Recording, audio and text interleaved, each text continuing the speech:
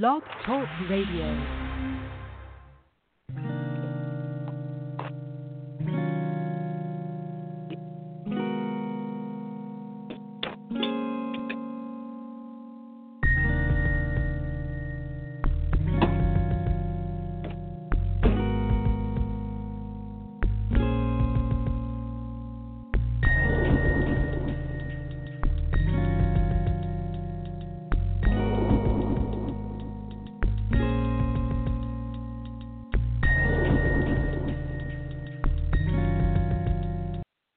Good afternoon, and welcome to another episode of A Sound Heart Radio. Failure to hear God's Word is a very serious and culpable sin. For our discussions, the definition of sin is any lack of conformity to the character of God, whether it be in act, disposition, or state. Once again, for us, or for this show, the definition of sin is any want or lack of conformity to the character of God, whether it be in act, disposition, or state. So I want to focus this show on a very important subject.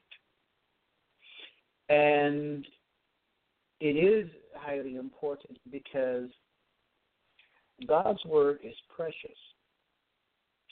Divine revelation is our treasure from God. The Greek word for treasure is thesaurus, from which we get the English term thesaurus. God's Word is our thesaurus, our treasure. The psalmist stated, "Thy word have I hid in my heart that I might not sin against thee." So I want to focus upon a few verses, and then I'm going to take a call. We have one on our board. So I'm going to be reading from Leviticus chapter 5, beginning at verse 14. The Lord said to Moses, "When a person commits a volition or a violation of sins unintentionally and sins unintentionally in regard to any of the Lord's holy things, he is to bring to the Lord as a penalty a ram from the flock, one without defect and of the proper value in silver according to the sanctuary shekel. It is a guilt offering. He must make restitution for what he has failed to do in regard to the holy thing. Also, add a fifth to the value to that and give it all to the priest, who will make atonement for him with the ram as a guilt offering, and he will be forgiven. If a person sins and does what is forbidden in any of the Lord's commands, even though he does not know it, he is guilty and will be held responsible.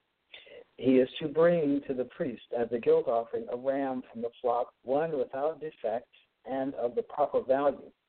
In this way, the priest will make atonement for him for the wrong he has committed unintentionally, and he will be forgiven.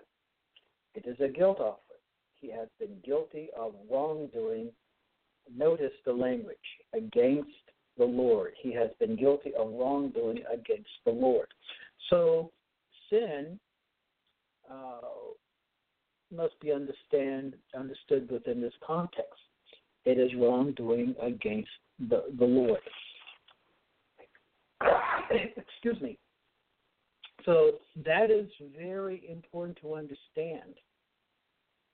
And that to be culpable means to be responsible before God for the sin that we do. 1 John 1:9 tells us that if we sin, or if we confess our sin, he is faithful and just to forgive us our sin and to cleanse us from all unrighteousness. We must remember that all sin leaves a wound, and the wound of sin is cleansed with the precious blood of our Lord and Savior Jesus Christ. I want to also read from 1 Samuel 3, verse 1, which reads, "The boy Samuel ministered before the Lord under Eli. In those days the word of the Lord was rare. There were not many visions." And so we have this verse given to us because of the ungodliness among the people at the time. When people choose a godless behavior over the Word of God, God gives people what they want. God lets, because we have volition, that is what we call free will, God allows us to choose what we want. And those who decide against God's Word will be given what they want. And we know from the Scripture what happens. The Bible tells us that there is a way that seemeth right unto a man, but the ends thereof are the ways of death. And so to choose God's way is to choose life. It is to affirm life. Elijah said, "Choose you this day whom you will serve." Moses said the same thing, and so did Joshua to the people of God. Choose. Moses even said to his people, "This word," that is God's word, "this word is your life." This word is your life. And Moses meant that in a holistic manner.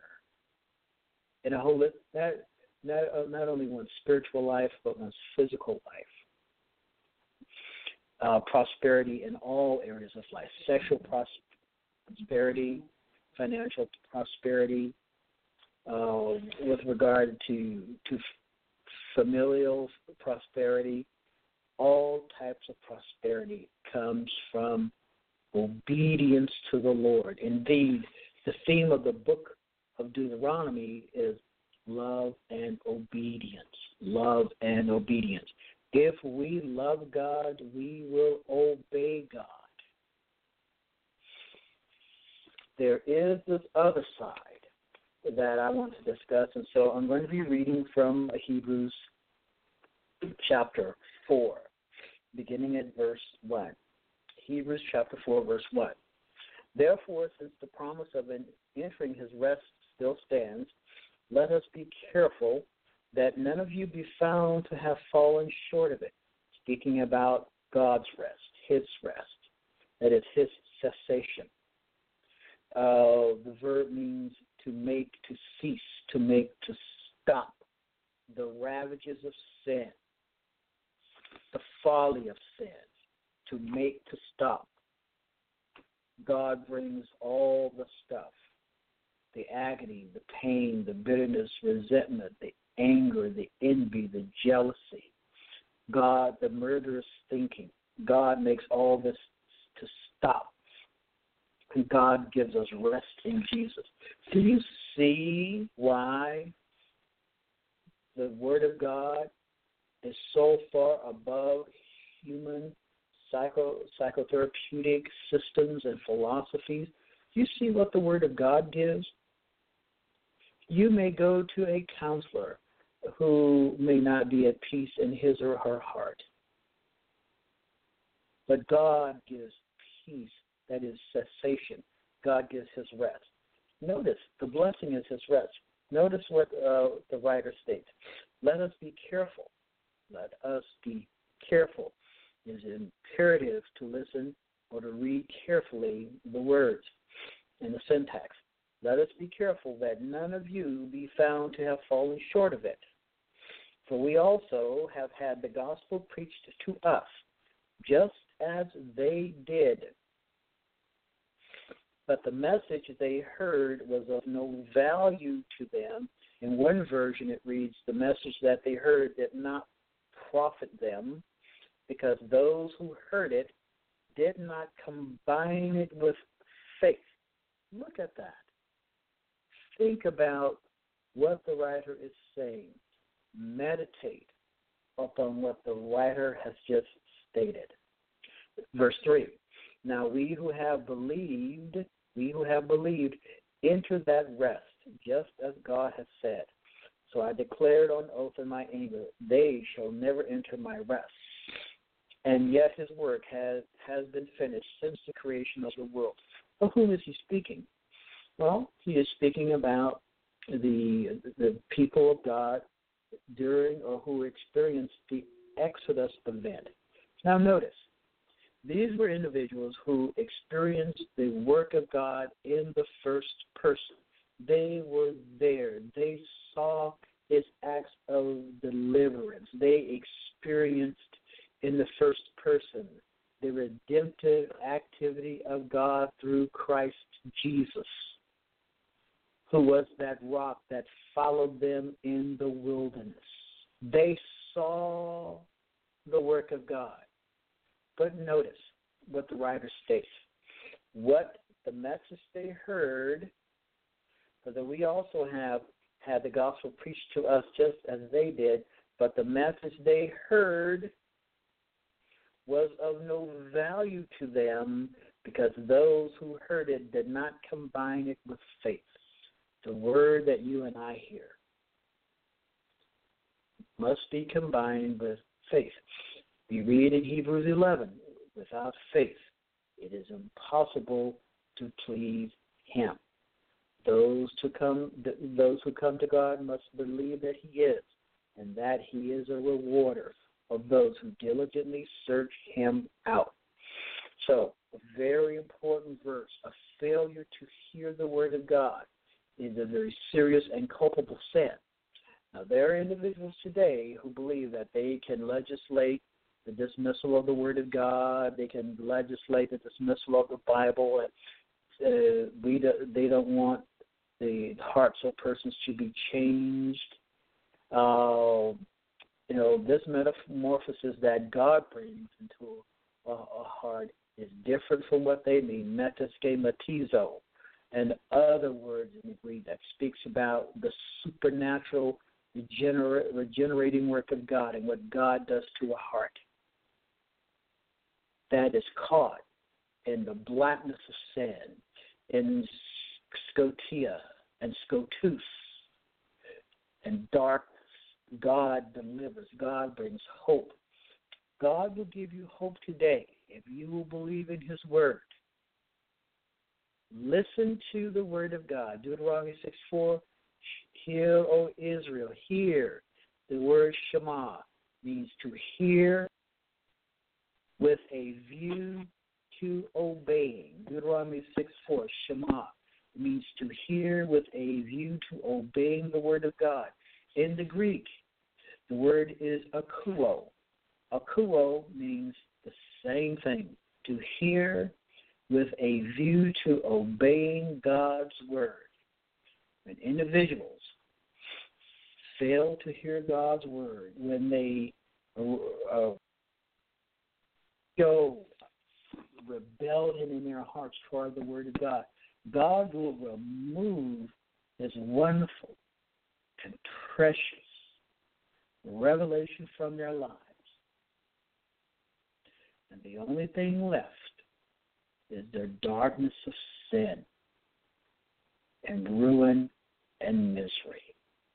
Beloved, come to Jesus today and receive eternal life through him, that you may live with God in all eternity and be a person who experiences the presence of his wonderful light.